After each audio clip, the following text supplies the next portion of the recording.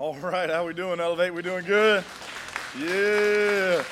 Good to see y'all. Good to see y'all. Hey, if you don't know me, my name is Robert Andrews, one of the pastors here, and I am so glad you're joining us. Turn to the person sitting next to you and just tell them it's beginning to look like fall.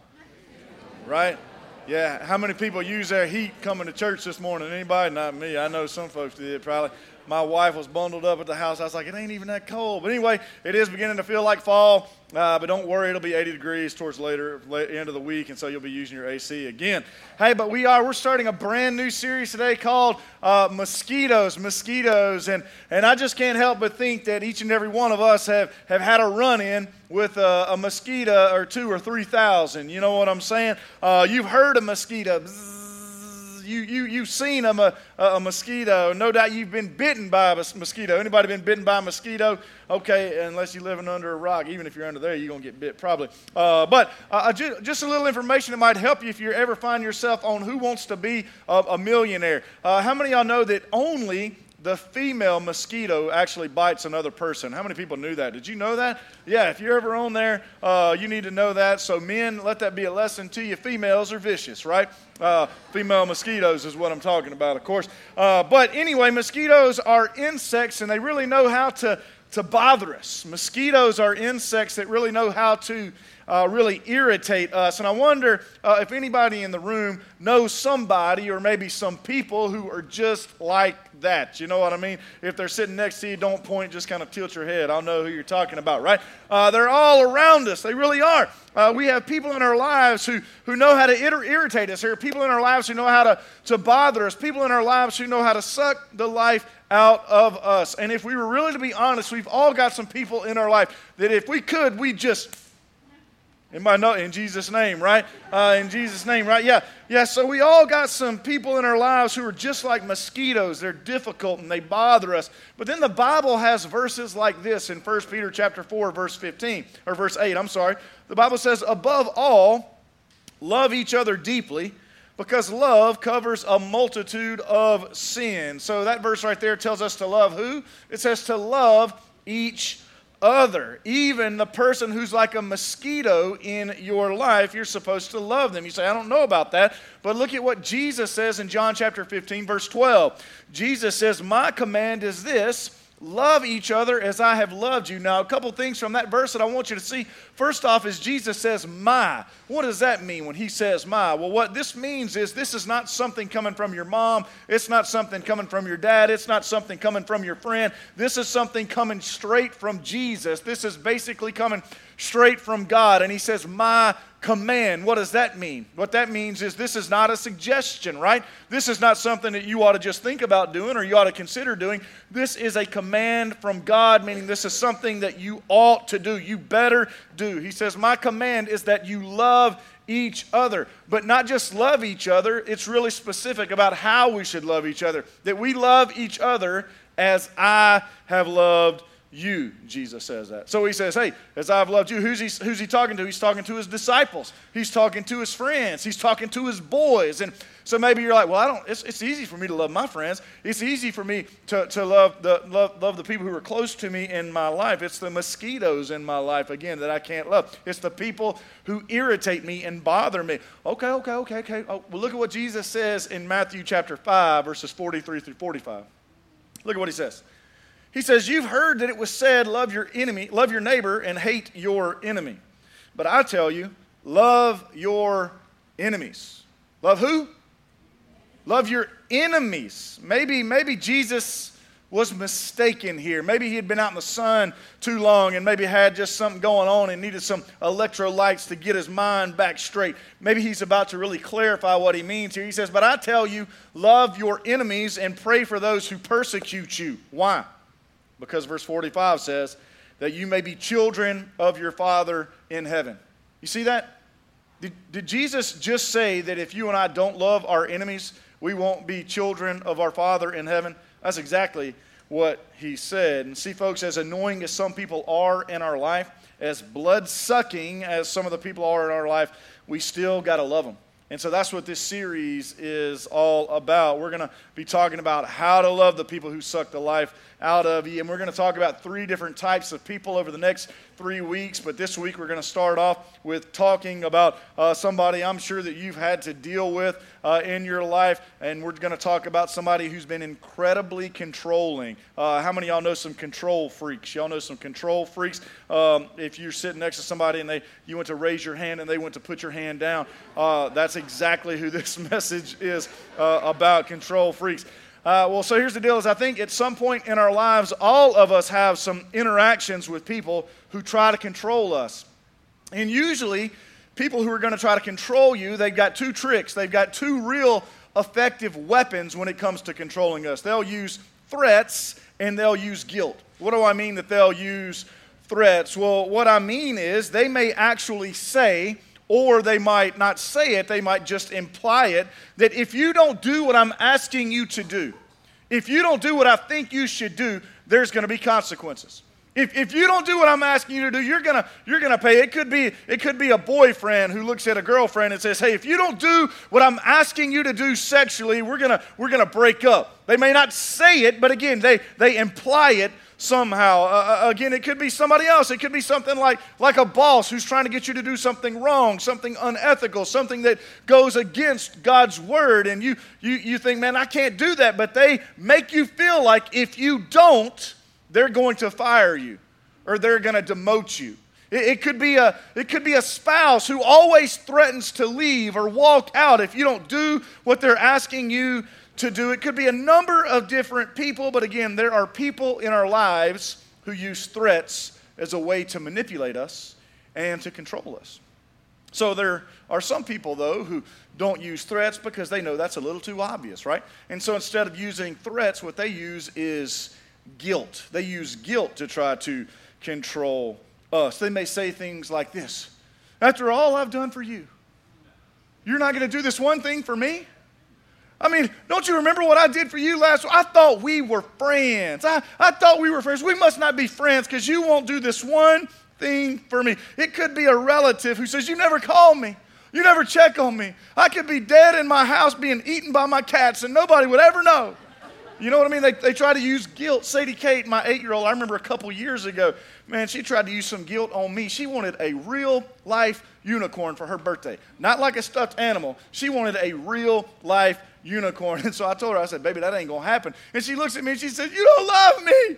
And then she started just crying and crying and crying. She's trying to guilt me into creating something that doesn't even exist, right? Again, sometimes people use guilt is a way to get us to do what they want us to do. Come on now, how many of y'all ever seen somebody do those 2 things to you? Use threats and guilt, trying to get you to do what they want you to do. And some people know exactly what they're doing when they do those things because they have evil intentions. They got great plans for your life. But other times there are people in our lives who try to control us and manipulate us, and they're not malicious people. They're not. They're just needy. They're just insecure. They're just misguided. But still, they're trying to do whatever they can to get us to do what they think we ought to be doing with our life. And so how do we as followers of Christ respond to people who intentionally or unintentionally try to control us and manipulate us? Well, let me show you an interesting story in Matthew chapter 16. This is a story that involves Jesus and one of those who is closest to him. This story involves Jesus and Peter. And so Jesus is clearly laying out what God wants him to do with his life. He's clearly laying out that God has called him to come, to give his life as a ransom, to die. And so he says, "I'm going to Jerusalem, I'm going to suffer." And Peter steps and says, that ain't about to happen. It's not going to happen. God's not going to do that. Nope, you're not going to do it. Look at what happens. Again, Matthew 16, starting in verse 21. It says, "From that time on, Jesus began to explain to his disciples that he must," everybody say must. He must. This is something he must do, that he must go to Jerusalem and he must suffer many things at the hands of the elders, the chief priests, and the teachers of the law, and that he must be killed and on the 3rd day be raised to life. Watch this, verse 22. It says, "Peter took him aside and began to rebuke him." Let me stop. What did Peter do for Jesus right there? He took him aside, right? Something you might notice in your life is if you've got somebody who's trying to control you and somebody who's trying to manipulate you, oftentimes they'll try to isolate you. They will take you to the side to try to get you to do what it is that they're asking you to do, because they know that if they can get you alone, it's going to be easier to influence you. That is what Peter is doing here. It says he took Jesus aside and says, "Never, Lord." He said, "This shall never happen to you." You see that? Peter said, "Oh no, Jesus, that ain't happening. Not today, not tomorrow, not any day. That is not happening to you." You see that word never? Never. That will never happen. And Peter is trying to manipulate Jesus away from God's will. But look at how Jesus responds. This is interesting. Verse 23. The Bible says, Jesus turned and said to Peter, "Get behind me, Satan!" Exclamation point. "You are a stumbling block to me. You do not have in mind the concerns of God, but merely human concerns." Verse 24, then Jesus said to his disciples, "Whoever wants to be my disciple must deny themselves and take up their cross and follow me." So how do we love people who are trying to control us?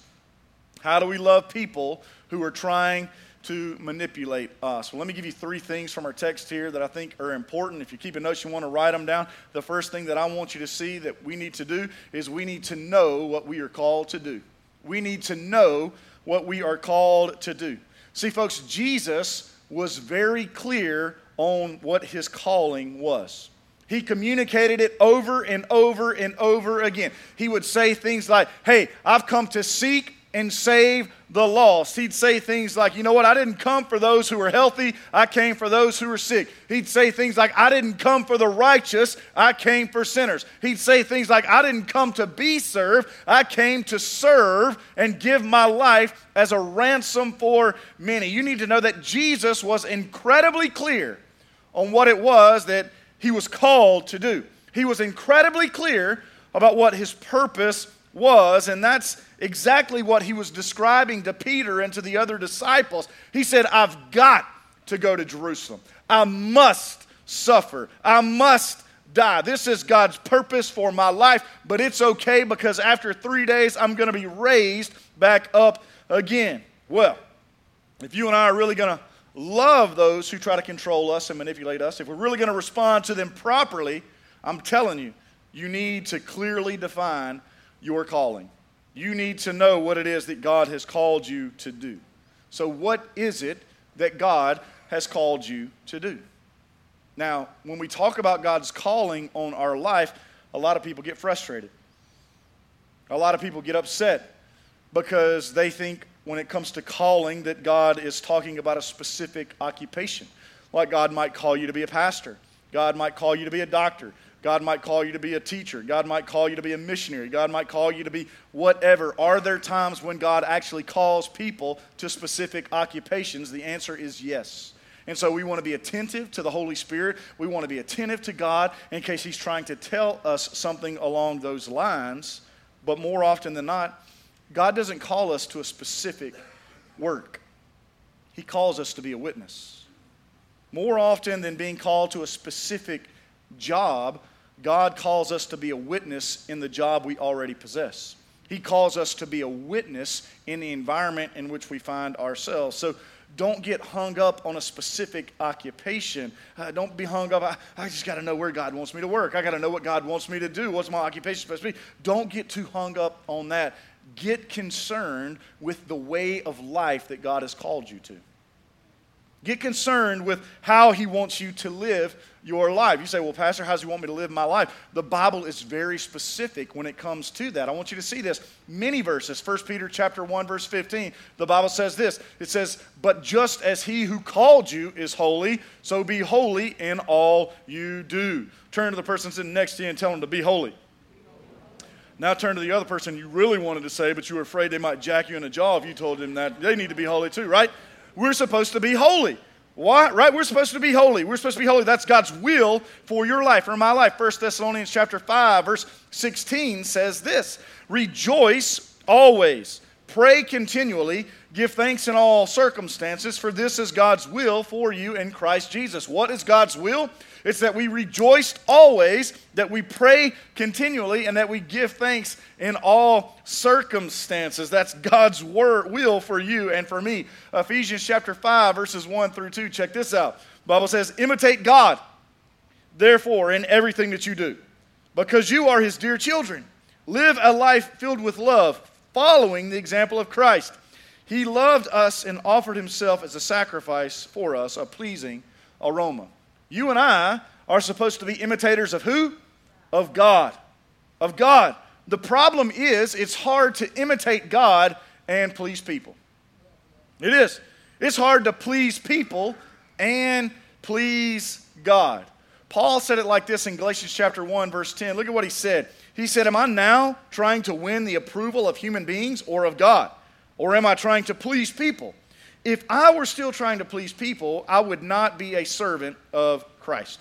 He says, if I was trying to please people, I would not be a servant of Christ. Do you see what Paul says there? Paul basically says, hey, you know what? If I was going to be trying to please people, I wouldn't be a Christian.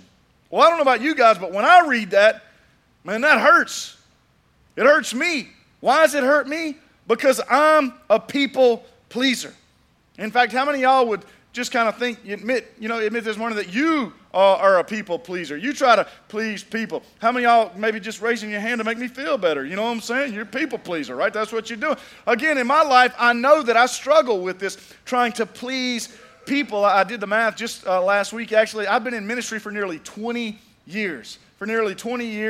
And over the years, I've had some people come to me trying to tell me their idea for my life. They'll tell me things like, this is what you need to do, this is what you should do, this is what you ought to do. People who aren't even pastors come and tell me how to pastor. I love it. It's kind of like a parent. It's kind of like somebody who's not a parent trying to tell a parent how to raise their kid, right? I remember before I had kids, I was an excellent parent. I would see people at Walmart, man, them kids, if that was my kid, and then you have kids and you're like, you pray for me. That's what you're saying when you go through Walmart, right? That's what happens, right? People don't know unless you've been there. Again, but a lot of times people come to me and say, this is what you need to do. Does anybody do that in your life?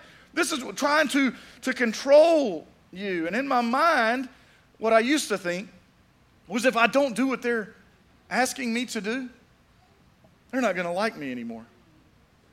If I don't do what they're asking me to do, they're going to be mad at me. Does anybody else ever have conversations like that in your mind? Maybe two of us. Some of us are being honest. This is a true story. When somebody calls my house in the middle of the night, I don't even hear the phone anymore. But I used to. You can ask Amanda. She would pick on me about this. But when the phone would ring, I would sit up in the bed real fast. I'd clear my throat, you know what I'm saying? Because I didn't want whoever was calling to feel bad for waking me up. You know what I'm saying? And Amanda would be like, Robert, people know that you have to sleep. You know what I'm saying? But I would clear my throat, and they would say, Robert. I said, oh yeah, you don't worry, you didn't wake me up. I was rearranging my living room. I don't know, I was doing what normal people do at 2:00 in the morning. And so I remember one night my phone rang 2:00 in the morning. I sat up, I cleared my throat. You know what I'm saying? And on the other end, I said hello. And what it was on the other end was one of the members of the church that I was pastoring. And they said, Pastor. I said, yeah. I'm thinking, man, it's the middle of the night. It's emergency, right? Somebody's dead. Somebody's in the hospital. He says, Pastor. I said, yeah. He said, Pastor. He said, I got this flower at my house. And this flower only blooms once a year. And it only blooms in the middle of the night. And I was just thinking you and your wife need to come and look at this flower. 2:00 in the morning. You gonna call my house and tell me come look at a flower? You know what I did? I woke Amanda up. I said, baby, we gotta go. This is an emergency, man. There's a flower. I'm a people pleaser. True story. But I've changed, brother. I really have. Ever since that night, I changed. I don't know if it's because Amanda beat me up, but now, man, if you call my house in the middle of the night talking about me coming looking at a flower, I'm going to roll your yard. That's what's going to happen. I promise. It ain't happening. But what I had to learn, and what I hope you'll learn, is that trying to please people is a form of idolatry. It is.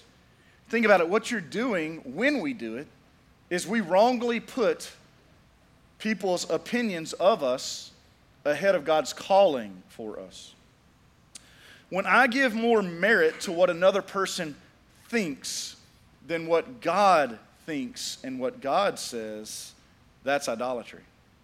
That's why we have to be clear on what our calling is. What does calling do? Calling clarifies. Calling clarifies, and it will give you clarity when someone comes along trying to distract you from what it is that you know God wants you to do.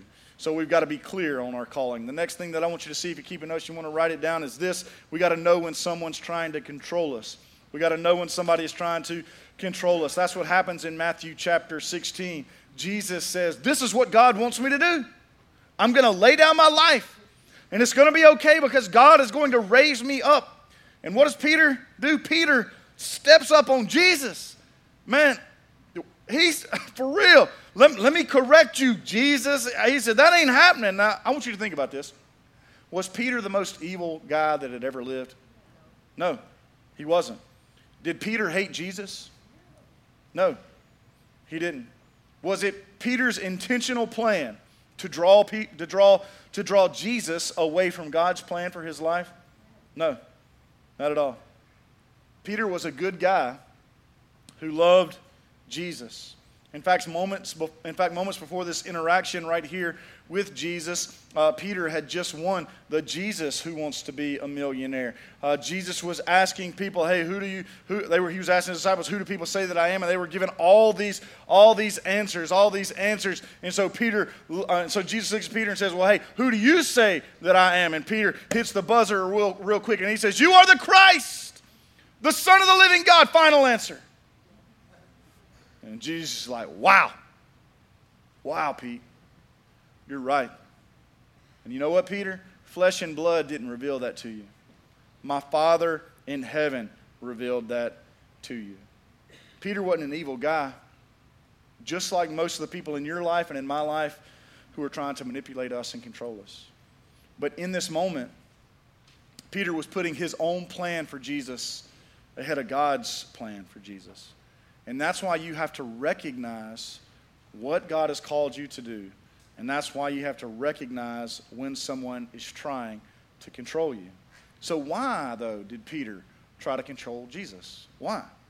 It wasn't because, again, he was evil. It wasn't because of any of that. The reason why he tried to control Jesus right here was because Peter just didn't understand God's plan. He didn't. He just didn't understand it. It wasn't because he was evil or he hated Jesus. He simply didn't understand God's plan.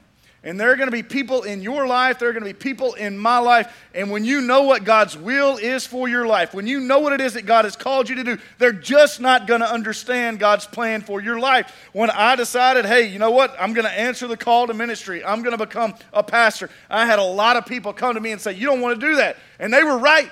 I didn't want to do it because all the pastors that I knew looked weird, talked weird, sounded weird, and now I'm in the club. I'm one of those guys. You know what I'm saying? I didn't want to be a pastor. I didn't, but God wanted me to. When we started Elevate Church, there were people who said, you know what? You shouldn't do that. It's not going to work. But God said do it, and guess what? Without any outside funding from any other church or any other organization or any other denomination, here we are 6 years later killing it.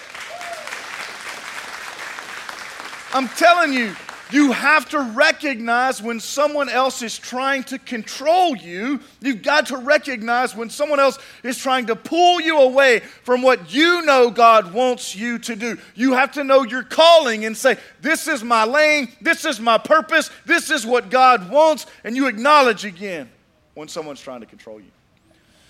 The third thing that I want you to see, if you're keeping notes, you want to write it down, and this is where it gets tough, this is where it gets difficult. But the third thing is you've got to know when to draw a line in the sand. You got to know when to draw a line in the sand because that's exactly what Jesus does to Peter right here. Jesus says, this is what I'm called to do. And Peter's like, oh no, it's not. No, Jesus, don't do what God wants you to do. Do what I want you to do. And Jesus turns to Peter and look at verse 23. This is fun. The Bible says Jesus turned and said to Peter, "Get behind me, Satan. You're a stumbling block to me. You do not have in mind the concerns of God, but merely human concerns." What does Jesus say to Peter? Get behind me, Satan. Man, the next time your mom or somebody's trying to manipulate you and control you, you look at her and you say, "Get behind me, Satan." Don't do that. I'm just kidding, man. Y'all, my mama would have slapped me for real. Don't do that. Don't do that.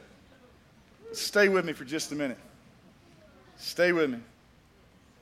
Jesus knows this is God's will. And Peter unintentionally says, "Oh, no, no." Well, can you imagine if Jesus would have been a people pleaser? Can you imagine if Jesus would have wrongly allowed his identity to be wrapped up in what Peter thought about him? I mean, Jesus comes to Peter and is like, "Hey, this is what God wants me to do. I've got to suffer. I've got to die." Can you imagine if when Jesus said that, Peter would have said, Jesus, you're not going to do that. You're not going to do that. If you do that, Jesus, I'm going to be mad at you. If you do that, Jesus, I'm going to give you the silent treatment. If you do that, Jesus, I'm going to unfollow you on Facebook and on Instagram. If you do that, Jesus, I'm not going to be your disciple anymore. Could you imagine if Peter would have said that? And Jesus would have responded, Oh, I'm so sorry, Peter. Oh, I didn't mean to make you mad. I mean, I was going to die for mankind, but if that's not what you want, okay. You tell me what to do, Peter. You tell me what will make you happy. You tell me what your plan is for my life. Again, what if Jesus' identity was wrongly wrapped up in what Peter thought of him? God's plan to bring salvation to our world wouldn't have panned out. Would have been disastrous. Well, folks, guess what? When you and I wrongly allow our identity to be wrapped up in what people think about us, it's not good either. When you and I wrongly allow our identity to be wrapped up in what people think about us, there are serious consequences. Stay with me. This is important. If Jesus would have surrendered control to someone else, do you know what that would have meant? It would mean that Jesus was no longer being led by God the Father. If Jesus would have let Peter control him, that would mean that God the Father was no longer controlling him. And that's why it's incredibly dangerous when we allow other people to control us. Because the moment we start letting someone else control us, that's the moment that we stop allowing God the Father to control us. The moment that we let other people control us, that is the moment that we stop being directed by God. Folks, you and I are supposed to be guided by God. We're supposed to walk according to the Spirit. That's why you and I need to be in God's Word daily so that we can know God's will for our life and understand His will for our life and know what our purpose is. But what if, just like this situation with Jesus and Peter, what if there is someone in your life who loves you? They love you and they care about you, but in their dysfunction, they're distracting you from serving a higher calling and a higher purpose. When you let that happen, there are eternal consequences, not just for you, but for the people around you. I'm telling you, when you idolize what someone else thinks, you have lessened what God thinks in your mind, and you have walked away from what God wants. Jesus looks at Peter in this moment and says, "Hey, I know what God wants me to do." And Pete, in this moment, you don't have in mind the things of God. Folks, there are times where you will have to draw a line in the sand because you have clearly identified what you were called to do, because you have clearly identified that this is a person who is trying to control you, and you will have to draw a line in the sand. It might mean that you end a relationship because they're trying to get you to do something that you know is against God's holy word. And you say, that's not God's will for my life. That's not God's plan for my life. I'm not going to do that. It might be that, you know what? You gotta even change jobs because what they're asking you to do, again, goes against what you know God wants you to do. There will be times where you have to draw a line in the sand when it comes to people who are trying to control you. But here's the kicker, and I'm wrapping up, almost done. But the reality is, in my life and in your life, it's easy for us to identify the control freaks. It is.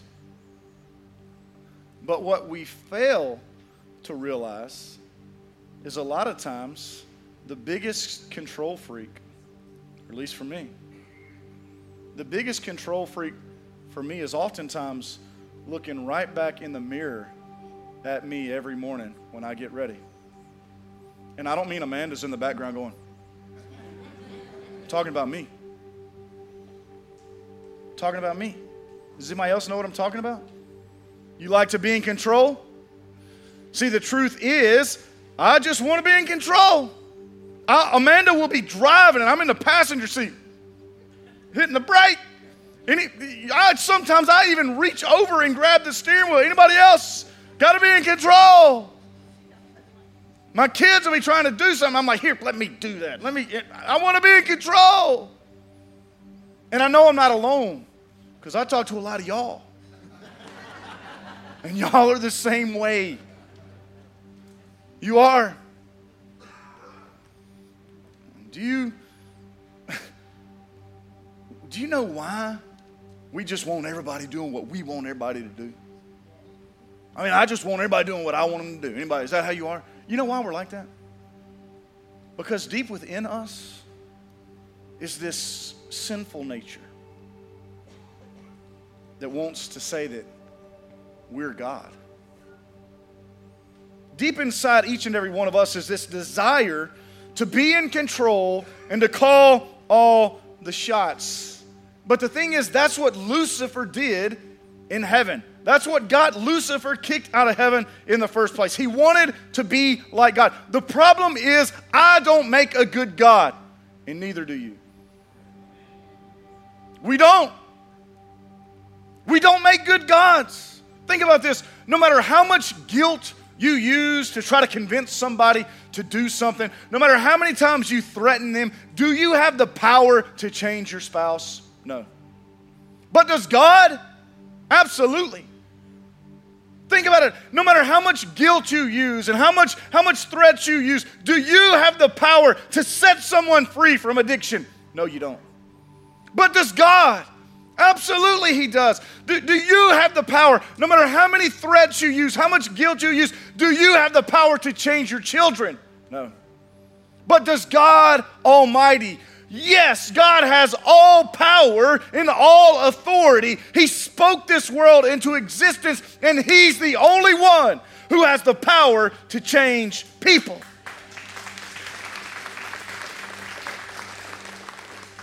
And in Matthew chapter 16, verse 24, right after Jesus says all this to Peter, look at what the Bible says. It says, then Jesus said to His disciples, whoever wants to be my disciple must deny themselves and take up their cross and follow me. Whoever wants to be my disciple must deny themselves and take up their cross and follow me. In other words, Jesus says, you can't be your own God anymore. Jesus is saying, just how I'm going to have to give my life, and it's okay because God is going to raise me up, you're going to have to give your life. And I'm going to have to give my life.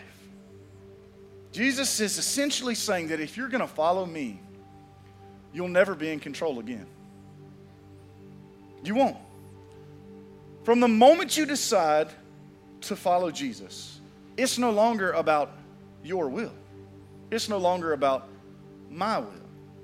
We pray, Father, your will be done. Father, your will be done in the life of my spouse. Father, your will be done in the life of my children. Father, your will be done in the life of my friends. Father, your will be done in the life of my enemies. We surrender control to the only one who deserves to be in control and the only one who is worthy of being in control. We surrender control to the one who is firmly seated on the throne and the one who can make all things work together for the good of those who love him. We surrender control. That's what it means to follow Jesus, is we surrender. And so with every head bowed and every eye closed, I don't know where you're at in your spiritual life, but I wonder today if maybe you're here and there might be somebody in your life trying to control you, to really draw you away from what you know God wants you to do. Could be a boyfriend, could be a girlfriend, could be anybody. And I'm not going to ask you to raise your hand, but I just know there are people here who are in that situation. I want to pray for you. Father, I pray that you'll help these individuals who know they're trying to be controlled by others to clearly understand what it is that you want them to do. And help them, Father, to surrender to you, to recognize that you are the only one who's supposed to direct their path. Again, we're continuing to pray, but I wonder today, maybe you're here and you recognize that you're one of those people who tries to control others. And you'd say, hey, you know what? I need to stop doing that right now. I need to really put people in God's hand. It's not that I don't want to tell people about Jesus. It's not that I don't want to tell them about good things. But Father, when I try to guilt people and when I try to threaten people, that's not good. I know that's not your will. So Father, I pray that you would forgive me. Again, I'm not going to ask you to raise your hand because I know there's people in here who that's how you've been living your life. But I want to pray for you. Father, I pray for those in this room who really do, just like me sometimes, have a great plan for other people's lives. Father, help us to realize that sometimes our plan for other people's lives is not your plan.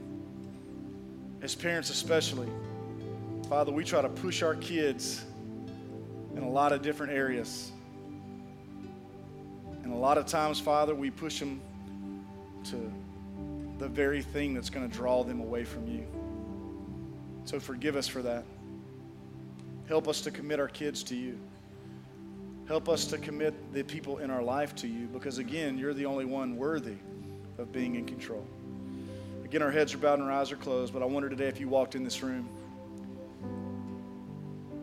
and you've made a mess of your life. You don't know Jesus as your personal Savior. You've been trying to control it yourself. But you'd say today you want to surrender control because, again, He's the only one worthy of being in control. He's the one who can turn the mess of your life into an unbelievable message.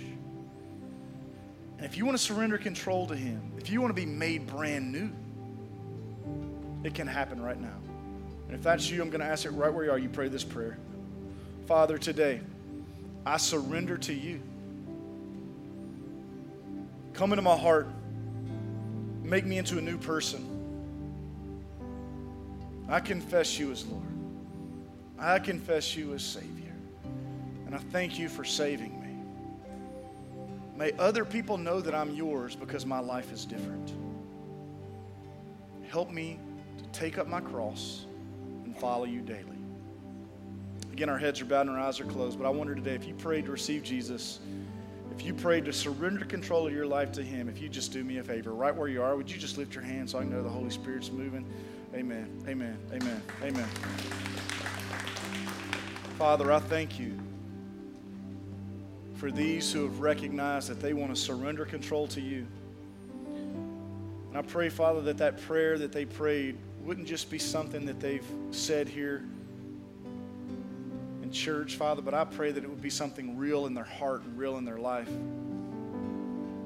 I pray that they would tell somebody, hey, today I surrendered to Jesus. Help them to make it real. Help others come alongside them and encourage them as they walk with Christ. Father, it's so rewarding to know that you're in charge. And so I just pray that you would bless these who've surrendered to you today. Thank you for your word. Thank you for your message. We pray in Christ's name.